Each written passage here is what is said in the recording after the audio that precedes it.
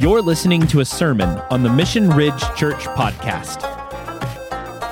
Hang around after the message for more information about Mission Ridge Church. Sermon notes for this message or any of our other messages can be found through our website, missionridge.church. Thank you for joining us today. We hope you enjoy.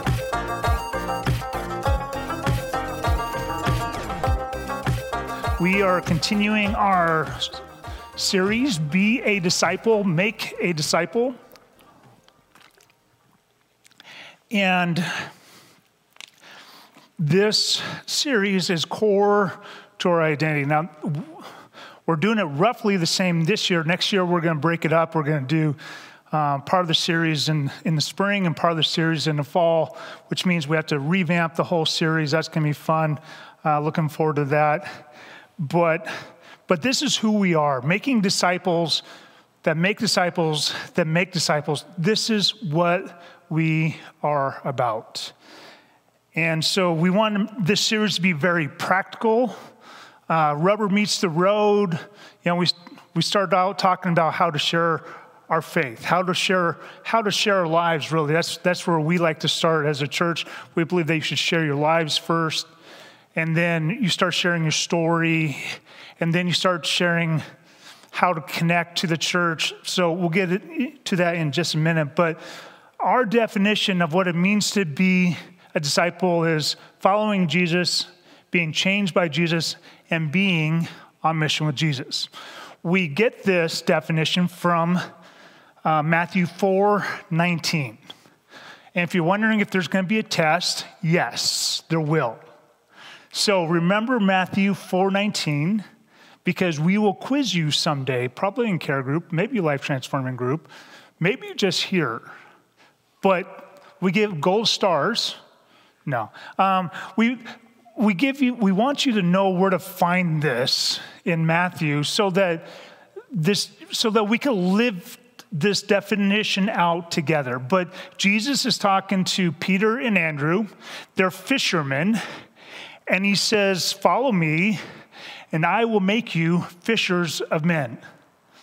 Discipleship always starts with everyone following Jesus. I'm not making disciples of myself. I'm making disciples of Jesus Christ himself. I want you to become like Jesus. I'm endeavoring to become like Jesus. And that's what we're passing along. That's what we're passing along. So we're following Jesus, and while we do that, while we may be working, a variety of jobs, Jesus is changing us. And I don't know about you, but I needed him to change my character. I needed him to change the way I handled stress and handled relationships. Like, there was a whole litany of things that he needed to change within me. Maybe that's not your problem and things are just super simple for you and relationships are easy. Do I have any of those people in the crowd where all that's super simple and easy? Oh, good. I'm not by myself. Yeah, I need Jesus to change me. And then he says, I'm going to make you fishers of men. And I want to bring us back to this, because we say that we're on mission with Jesus, but we have to remember what being on mission with Jesus means. It doesn't simply mean that we attend Sunday services once a week, or that we go to a Bible study, or there's a list of things that we gotta check off. That's not what we mean by on mission with Jesus. We are helping people connect to who Jesus Christ is. That's all of our calling, not just the people that get paid to stand up on stage. It's all of our calling, to be fishers of men. Well, and we've used this next graph to kind of communicate our model for discipleship. And I'll tell you this, I believe there's a lot of different ways that you can make disciples. For 2,000 years, they've been doing it, right? But we use this just so that we have a way of communicating what we're talking about, so that we could, remind ourselves what the process looks like. It's just a way of having a conversation. But we start by sharing our lives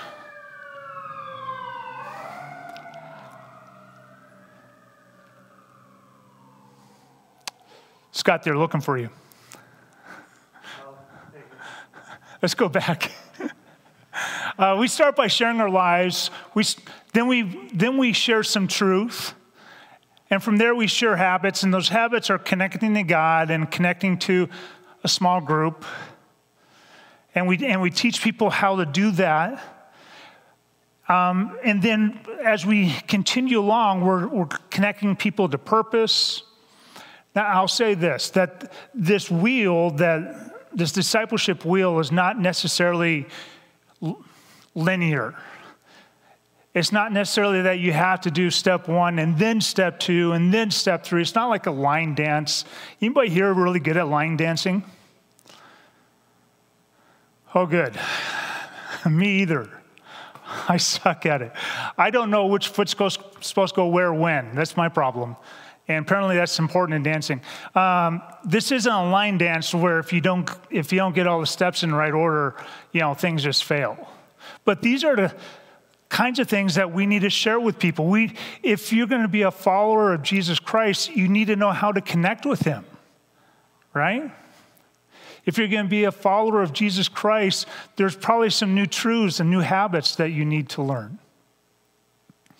And so we use this graph just to communicate that. And today we're talking about what it means to connect to purpose. How do I connect to purpose? And how do I connect other people to purpose? Logan, your light trick failed somewhere along the line. Well, I want to introduce you to Lucas. This is Lucas. This was his engagement photo. He was married just a couple weeks ago. I've known Lucas, I think, 5 years. And I remember it was around Christmas time that I met Lucas because one of the Lucas films, one of the Star Wars films came out. I think it was Rogue One. And I remembered his name because of George Lucas. He didn't know that. But every time I saw him, thinking Rogue One, which was fitting because Lucas always came by himself. What I didn't know at the time was that Lucas was just starting recovery. And so he was learning how to live a life, live differently. He was trying to figure out how to leave his addiction behind, and he was trying to figure out how to connect with God. But he would come to church faithfully. Always had a big old smile on his face, cordial, always alone. I'll say this about people that are leaving a life of addiction. Being alone is a dangerous thing. And if you are familiar with addiction, you know what I'm talking about. You see, when I was living out an addictive lifestyle, not that I was personally addicted, but I was definitely trying. When I was living that lifestyle, I had a whole group of people that were helping me live this crazy life. I had to leave that community behind, and I think that's why Lucas was always coming in to church by himself, because he had left that community behind and hadn't found a new community yet. Well, I said that this wheel is not linear because I didn't start Lucas with sharing my life with him. I didn't start with sharing new truth. I didn't even share new habits with him.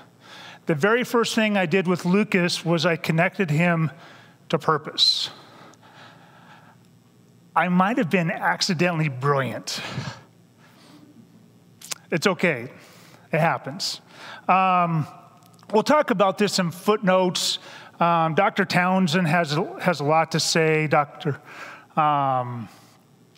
Henry Cloud and John Townsend, they are psychologists, Christian psychologists. They've talked an awful lot about how the brain works, the brain chemistry, and all that kind of stuff.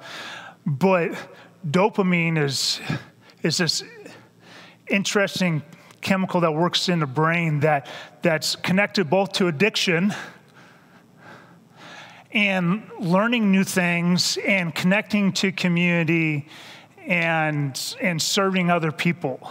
Like, you can get a dopamine rush by doing either this lifestyle over here, or you could get it by connecting into new things and learning new things and building community and serving people. So we'll talk more about that in footnotes. Like I said, it may have been accidentally brilliant on my part. I think God knew what Lucas needed. I wasn't thinking that far along. Does that make sense? But as a disciple maker, and I had responsibility for hundreds of people. As the discipleship pastor, we had 30 small groups, and we had 8 to 12 people in every group. So I had roughly 300 people that I was responsible for. And I'm seeing Lucas, and he's kind of like the sheep that's out there kind of wandering off by himself. He's out on the edges. He's near the pack, but he's not in the middle of the pack. And I was asking God, Lord, what do you want me to do? How do I help Lucas in his faith journey? And with being responsible for hundreds of people, I couldn't do everything, right? I'm not better than Jesus. Jesus discipled 12. I'm not better than him. And so I relied on a lot of other leaders to do what we did, to disciple that many people. All right? So I want to explore a little bit why scripturally that was the right move with Lucas. Why did that work out?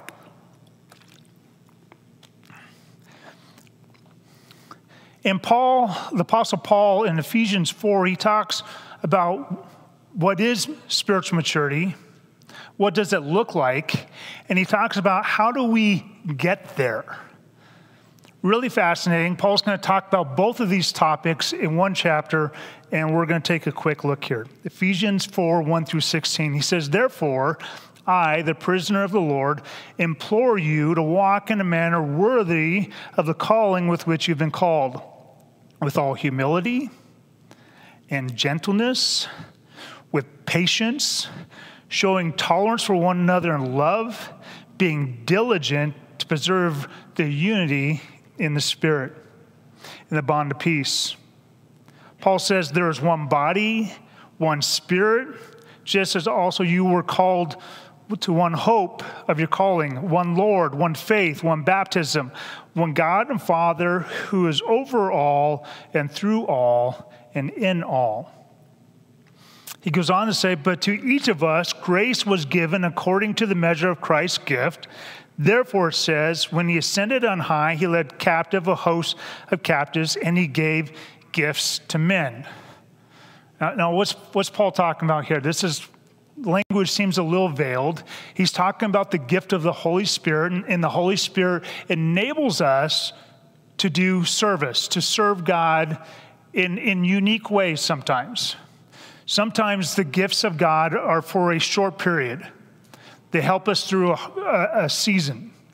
The gift of generosity. I've had really small seasons of the gift, like where God has given me so much money, I could just be really generous. That's rare in my life. There's other gifts that we have that last a lifetime. It's God's gifting. He enables you to serve the community, to serve the church, to serve the people that they're just walking by in unique ways. So that's what he's talking there in verses 7 and 8. And then verse 9, he kind of goes off on a little bit of a tangent. I do that sometimes. You probably noticed it already. But he says this, "Now this expression, he ascended." Christ ascended. What does he mean by that? What does it mean that except that he has descended into the lower part of the earth? He who descended is himself also who ascended far above all the heavens so that he might fill all things. I think he's just Like he's having this conversation with us about spiritual maturity, and then he gets distracted by just how amazing Jesus is. Not only did he ascend into heaven, but he descended into the lower parts. He went where none of us will ever have to go because of him. If he's our Lord and our Savior, he descended and he ascended. And he's like, I just got to say this really quick. All right, back to the main show. Verse 11, and he gave some as apostles, and some as prophets, and some as evangelists, and some as pastors and teachers. Now raise your hand if you are a pastor. Oh, Logan's not paying attention. There's two of us. One hand, there's two of us. There should be more hands up in the air. Dave, raise your hand. Good job. This word for pastor, it's different on my screen. This word for pastor is shepherd. We've made it into this official title, and I don't think that's what Paul intended, at least originally. Every one of our care group leaders is a shepherd and a teacher, by the way. They shepherd people, they teach people. When someone's sick, they let me know. They let Logan know. They take care of people. Oftentimes, if the care group finds out that there's a problem that a family is facing, the problem is solved before the church ever gets a chance to respond, because we have shepherds. Scott, I didn't see you. Raise your hand. All right. We got lots of pastors in the room now. We got teachers. You know, these positions, apostles, prophets, evangelists, pastors, teachers. See, I think most of us in this room are going, oh, that's not me, not me, not me. And I'm pressing on. But what if it's supposed to be you? And what if it's just for that one person? Like, you may not be Billy Graham evangelist to thousands and millions, but you may be evangelist to that one person. And that's enough. If you will stand up to that role in that moment. What if you are supposed to shepherd one person? Now, some of us are designed to shepherd 10 people, and some of us are designed to shepherd 100 or thousands. That's fine. But it's no less significant for you to shepherd the one, for you to teach one, for you to be an apostle to one. So don't discount yourself from this list, is what I'm trying to say here. Why do we have these roles? For the equipping of the saints, for the work of service, to the building up the body of Christ. Until we all attain the unity of the faith and knowledge of the Son of God, to a mature man, to the measure of the stature which belongs to the fullness of Christ. Until we all look more and more and more like Christ, where people get confused. Man, you do things a lot like Jesus does. That's amazing. That's what it's supposed to look like. As a result, we are no longer to be children. If you remember the graph, we start off with spiritual infant, and then a child, and then a young adult, and then a parent. We are supposed to grow spiritually. We're supposed to grow up together as we each do our part together. But speaking the truth in love, we are to grow up in all aspects into Him who is the head, even Christ, from whom the whole body being fitted and held together by what every joint supplies, according to the proper working of each individual part. See, that's back to you. If you do your part as the Holy Spirit enables you. And again, it could be for 1, it could be for 10, it could be for hundreds, it could be for thousands. I mean, who knows? If we'll just do our part, we'll find out. And causes the growth of the body for the building up of itself in love. So Apostle Paul says there's some goals in discipleship.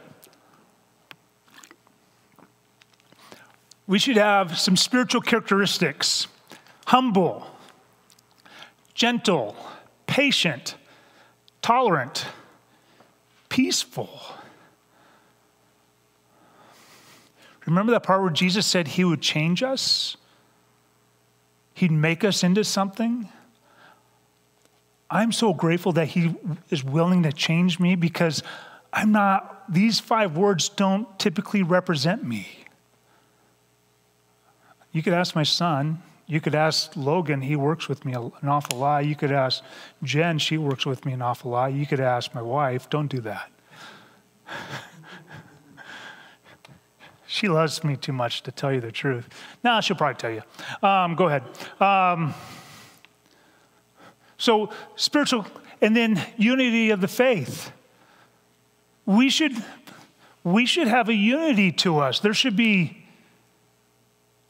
shouldn't be arguing over color of carpet and dicing and slicing of certain words within the scriptures. Like, there should be a unity of faith. There should be a knowledge of Jesus. We should know Jesus. And this word for knowledge is not a head knowledge, although we should have that, but it's an experiential knowledge. It's a knowledge that you get by living something out. Oh, man. I don't want you to come to services once a week and just know about Jesus and be able to pass some kind of crazy test about Matthew 4:19. Who would do a test like that anyway? I want you to experience him. I want you to have him answer your prayers. I want you to know him leading you in life. I want you to know him doing miracles. We're asking for a crazy miracle right now as a church, and I don't know what God's going to do. He'll either redirect us and it'll be obvious, or he's going to show up big time. And I'm excited to see what God does because I've experienced it before. I've seen God do crazy things before. And I want you to experience that. Knowledge of Jesus. And then we should have a fullness. We should look like Christ. That's the goal. Until we all respond like Christ would respond to every set of circumstances. And I'm not there yet. I don't know about you. But that is a goal of discipleship. And then finally, everyone serving the body. Everyone doing their part to make sure that the body grows. According to our unique gifts and our unique design, you're not going to do it the way I do it. And I'm not going to do it the way you do it. And that's good. That's good. Well, I want to introduce you to another guy. This is Kevin. Good-looking guy. He's probably looking at me going, "What are you doing, Rob?" That's usually the kind of look he'd give me. Can't blame him. But I met Kevin in my care group, and I found out that Kevin just loved connecting people to purpose. He was passionate about it. He had to do it. He had to live that out. And Kevin is a guy that helped Lucas go further. So Lucas served one Saturday. I remember I told you that I connected him to purpose. There was this once or twice a year. We started out doing it twice a year, and then eventually got down to once a year. And when Derek Murphy moved away from Pullman, we kind of lost the vision a little bit. And I think they may be going back. Did they do a Serve Fest this year? So we did this event called Serve Fest. There were about 5 churches in town that would come together. There were usually somewhere around 50 projects that we did across 3 counties, 3 cities, 3 counties. And we typically had about 500 people between all the churches that would serve. And Real Life was the one that kind of led the way on this. And we'd serve for half of a Saturday, once or twice a year. And that's how I got Lucas connected. I connected him to a project, but that project was being run by a care group. I don't know, being a little sneakier, right? And so Lucas gets connected to a care group. Remember, he left community. He left community that was leading him towards addiction. He had to replace that community, but he hadn't replaced it yet. And for the first 6 months, he would come into a room like this, probably 3-4 times as many people on a Thursday night, and he sat by himself for 6 months. Dude was dedicated, but alone.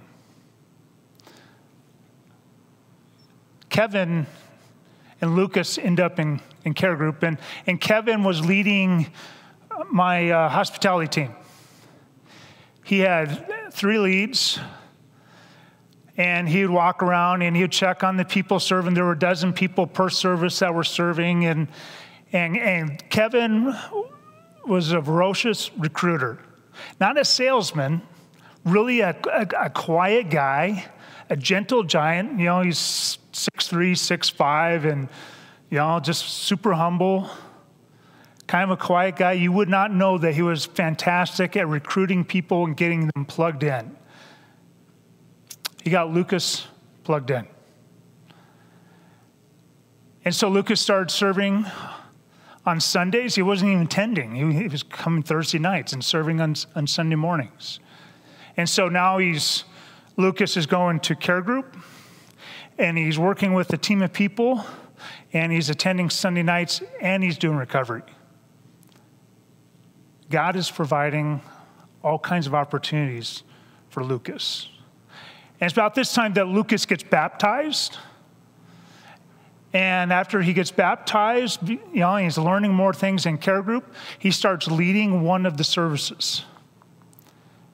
And remember, I told you, you know, like Paul had those characteristics.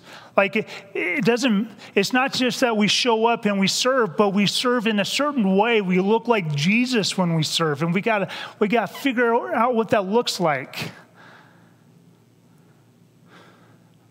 We gotta move beyond the academic, where we come, you know, like on a Sunday, and we take some information in. We gotta get beyond the information part, just information gathering. We gotta figure out how to live this out. And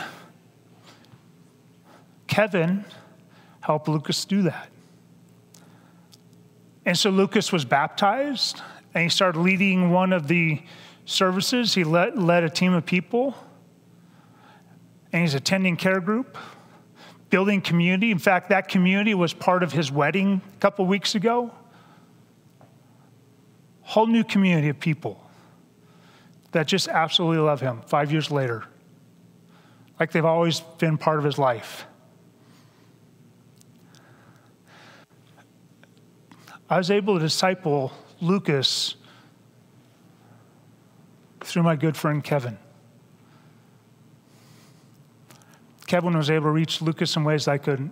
Didn't have the time, didn't have proximity. It wasn't, you know, I was looking to connect Kevin to some smart people. I was able to do that. There's some more things that I love about Kevin. We'll talk about what he did for family camp. We didn't have family camp before Kevin showed up. Kevin came to me and says, "Hey, I want to do family camp." And I'm like, "All right, tell me more." "Well, I want the church to, put out $1,000. I'm like, whoa. What Kevin did was fantastic. We'll talk about this in our Footnotes podcast, but he was fantastic at connecting people to purpose so that they could grow and mature in Christ. Implication is this: serving God helps us to connect deeper within the body of Christ and to do our part to help the body of Christ grow. Serving God helps us to connect deeper with the body of Christ and to do our part to help it grow.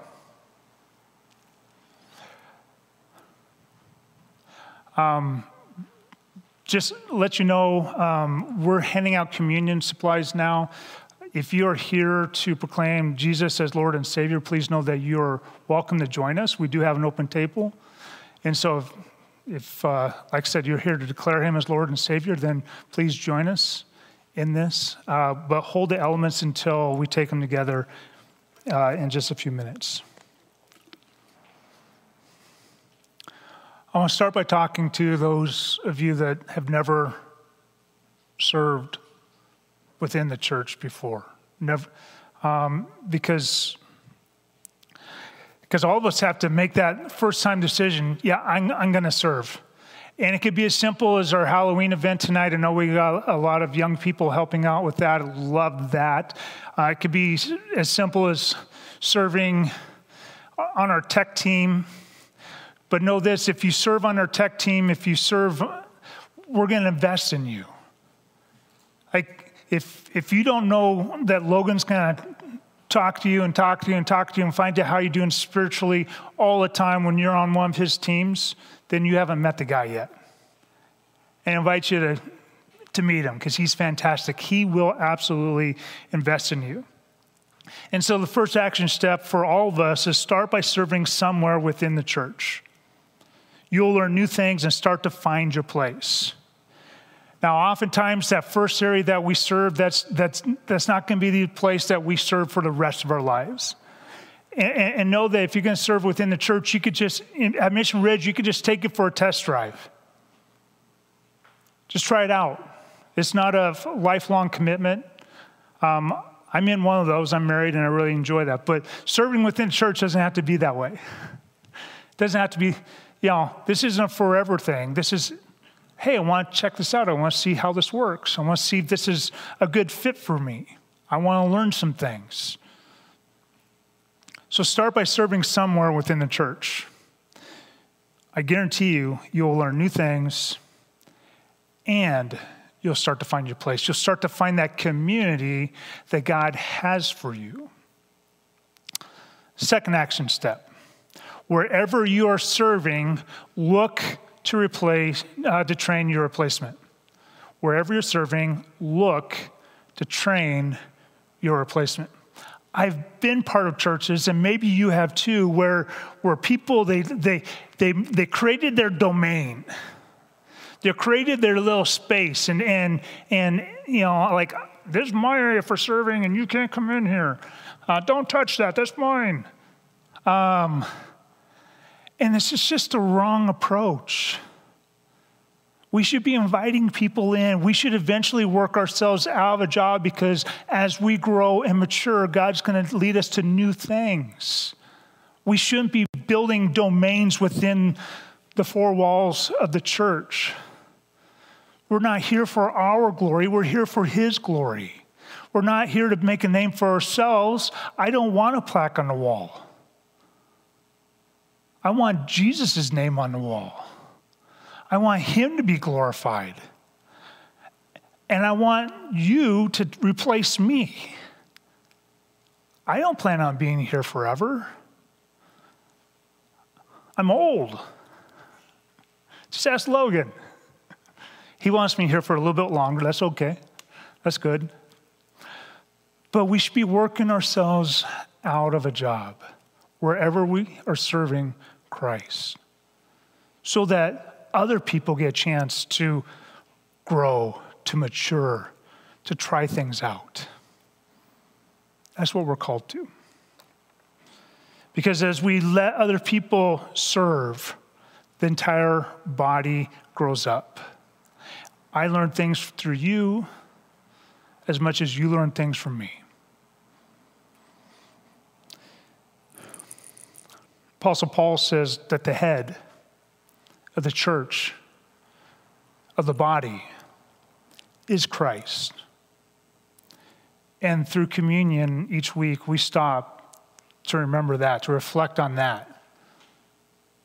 This church doesn't belong to Rob or Logan or to the elders. It belongs to Jesus Christ. And I want to make sure that we're always in step with him, that he always gets the lead, that he's always out in front, and that we remember whom we're worshiping. And so that reminds me to be humble, right? One of the very first words in that list.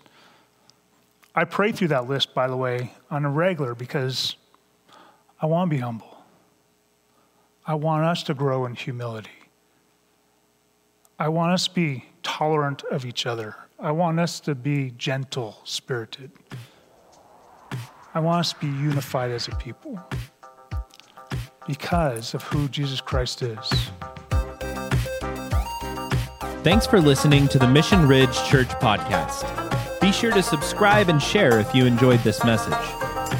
Mission Ridge is a church focused on relational discipleship and located in Missoula, Montana.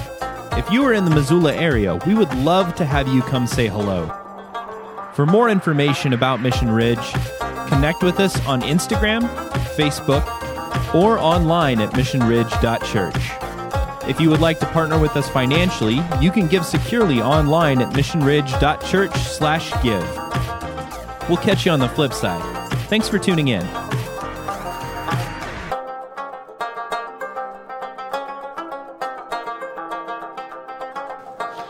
Well, good evening. We're in the dark. I'm in the dark. There's something spooky going on with our stage lights, and it is Halloween, so it seems appropriate, and we'll just work our way through this, but you may see me for a while, then you may not. Casper might be doing this, I don't know.